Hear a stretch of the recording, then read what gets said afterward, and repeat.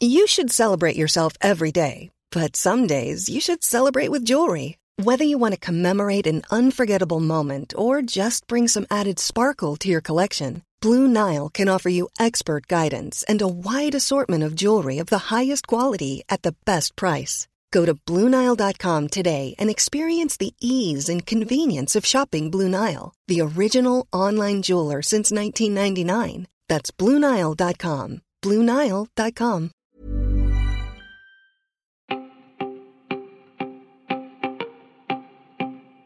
Welcome to the Help Desk for Monday, the 22nd of February. My name is Tess Bennett. And I'm Peter Wells.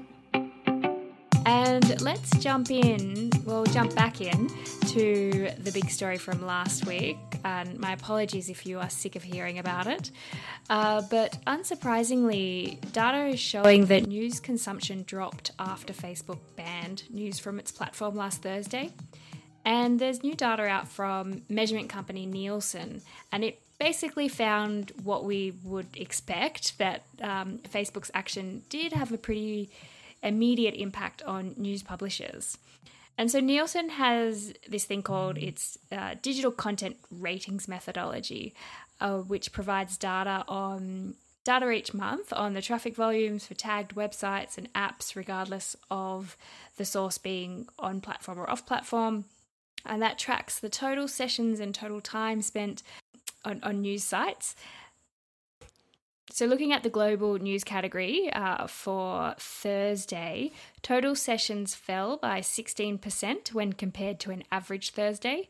And according to Nielsen, about 22% of news audiences consume their content exclusively via the Facebook app. And also mixed up in the reaction to the news, media executives are saying that they had a great day on Thursday. There were more people coming to their sites directly. And the ABC News app was actually the most downloaded free app in the App Store on Friday. And so it came in above Instagram, Messenger, Facebook and WhatsApp, which traditionally are the most downloaded apps in the App Store. I can't help but think they had a strong traffic day on Thursday because it was a very strong news day, and that will be hard to sustain without, huge breaking news. Yeah, I hope. Well, first of all, congratulations on the Australian public for choosing the ABC News app. It's a very good one. But yeah, that's awesome. It's going to be hard for companies, especially ones that have spent so long building up fan bases on Facebook, to make a transition and find their audience another way. I've seen some really interesting takes. We'll get to the media reaction in a second, which is as you would expect. But I joined a Clubhouse talking about it the other day, and heard people saying that Facebook suddenly seems nicer. Like it's the Facebook they remember when it was just like kids' photos and dogs and things like that. And I'm not on Facebook, so I don't really know. But it sounds like it might be a nicer place in there without news content. I'm not sure.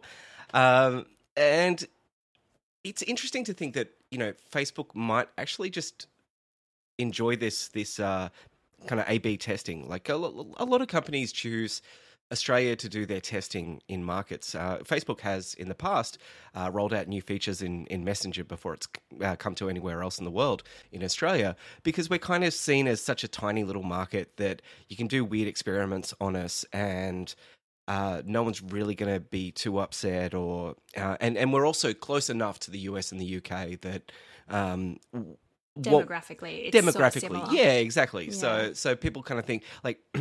And that was actually pointed out by Nick Ross, who used to run the ABC Tech News division, when he said that if all of Australia left Facebook tomorrow, Facebook's users would drop from 2.7 billion active users to 2.7 billion active users, because we're so tiny they wouldn't even notice we were gone. And that's one of the things I think that a lot of the feeling in the responses, the reports since this news broke, has all been about kind of like, this was bullying tactics. This was Facebook overstepped the mark here, especially catching up. They gave all the media companies a way to paint them as villains by the fact that they were taking down,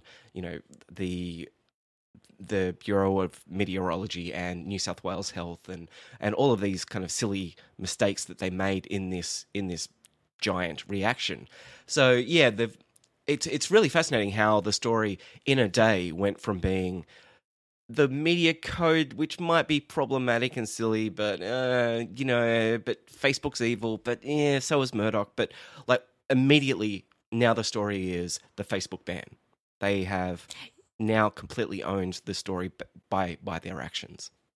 Yeah, I was thinking back to it, and I think I said on here a few weeks ago, like, I would be, there's a part of me that is curious to see what would happen if Google cancelled search in Australia, and I guess now we're seeing what that looks like, or a version of that with Facebook. Absolutely, and it's been really interesting watching the international coverage as well. Most international, especially US writers, think that our country is insane for what it's doing at the moment.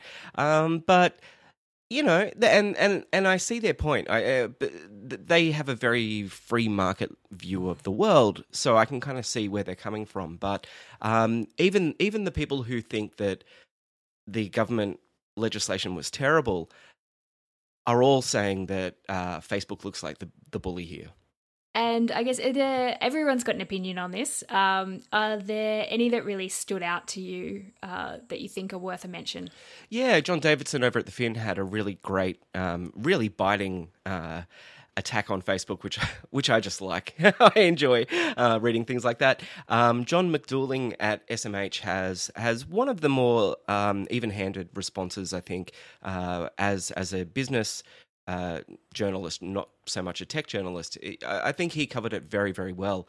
And so I've got both of those stories in the show notes. David Swan over at The Australian captured the mood of a lot of different people. So he didn't really give his own opinion, but he linked or he quoted many, many Australians throughout his article, and it's well worth a read as well.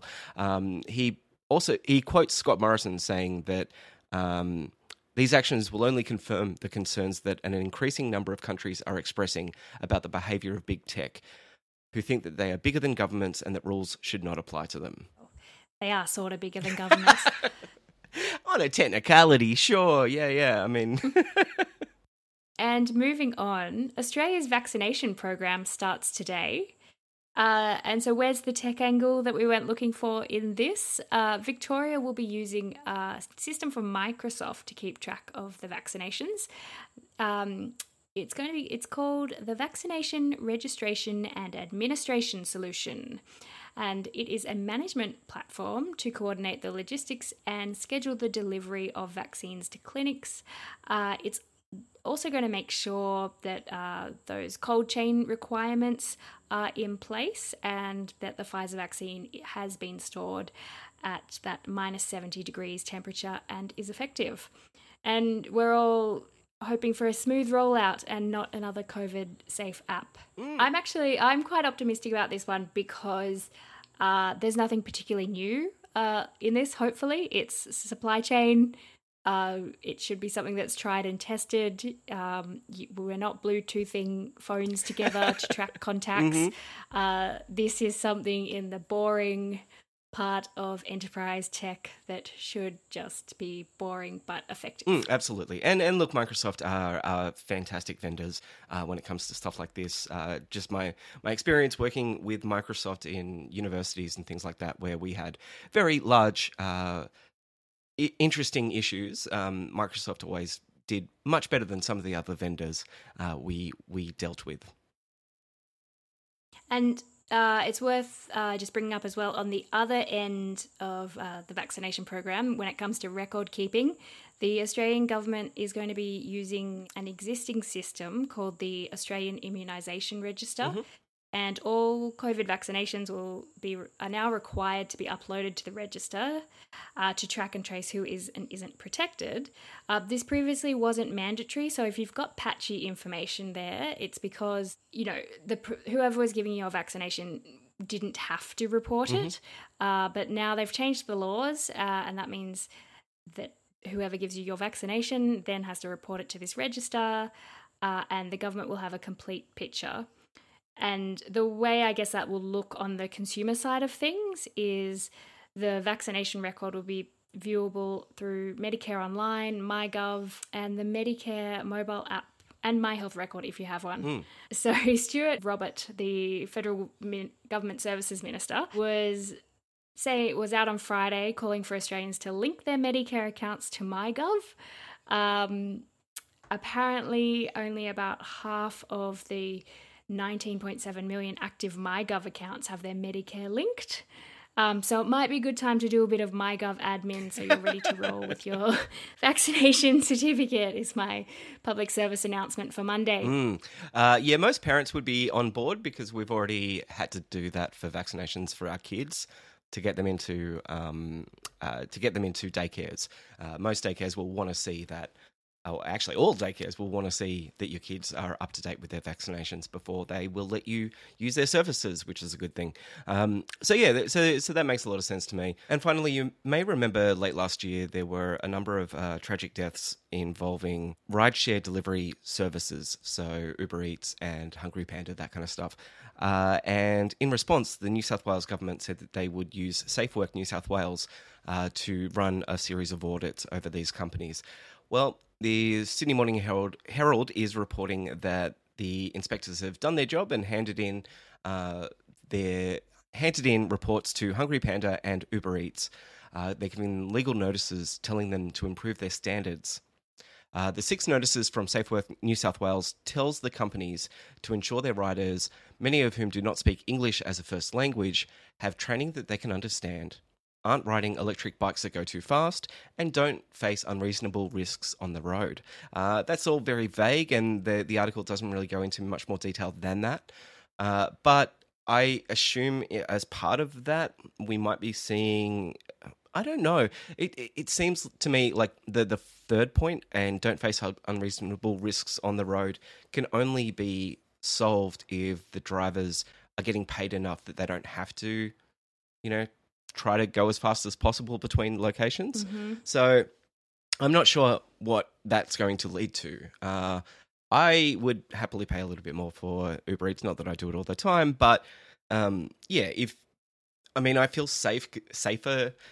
Sorry, I feel less guilty ordering where I live because it's just a giant big residential cul-de-sac kind of thing. So I don't think that there's inherent danger when someone drives 2 kilometers from the 24-hour McDonald's to my place, which is a terrible shame that I am admitting to you right now, Tess.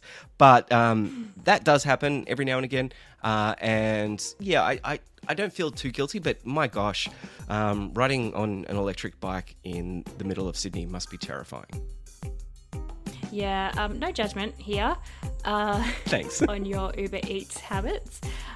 You'd think after a report like that, where the risks are so obvious, that there's got to be some consequences not too far down the line in one way or another. Yeah, I would imagine we're going to see some legislation eventually. Anyway, that's all we have time for the Help Desk. My name is Pete. And I am Tess, and you shortened it to Pete. Yeah, well, that's what everyone else calls me. Thing. Although, actually... I'm being overly formal. All my idiot friends call me Petey, so you can... Actually, don't do that. No. Yes. Anyway, we will speak to you tomorrow. Have a great one.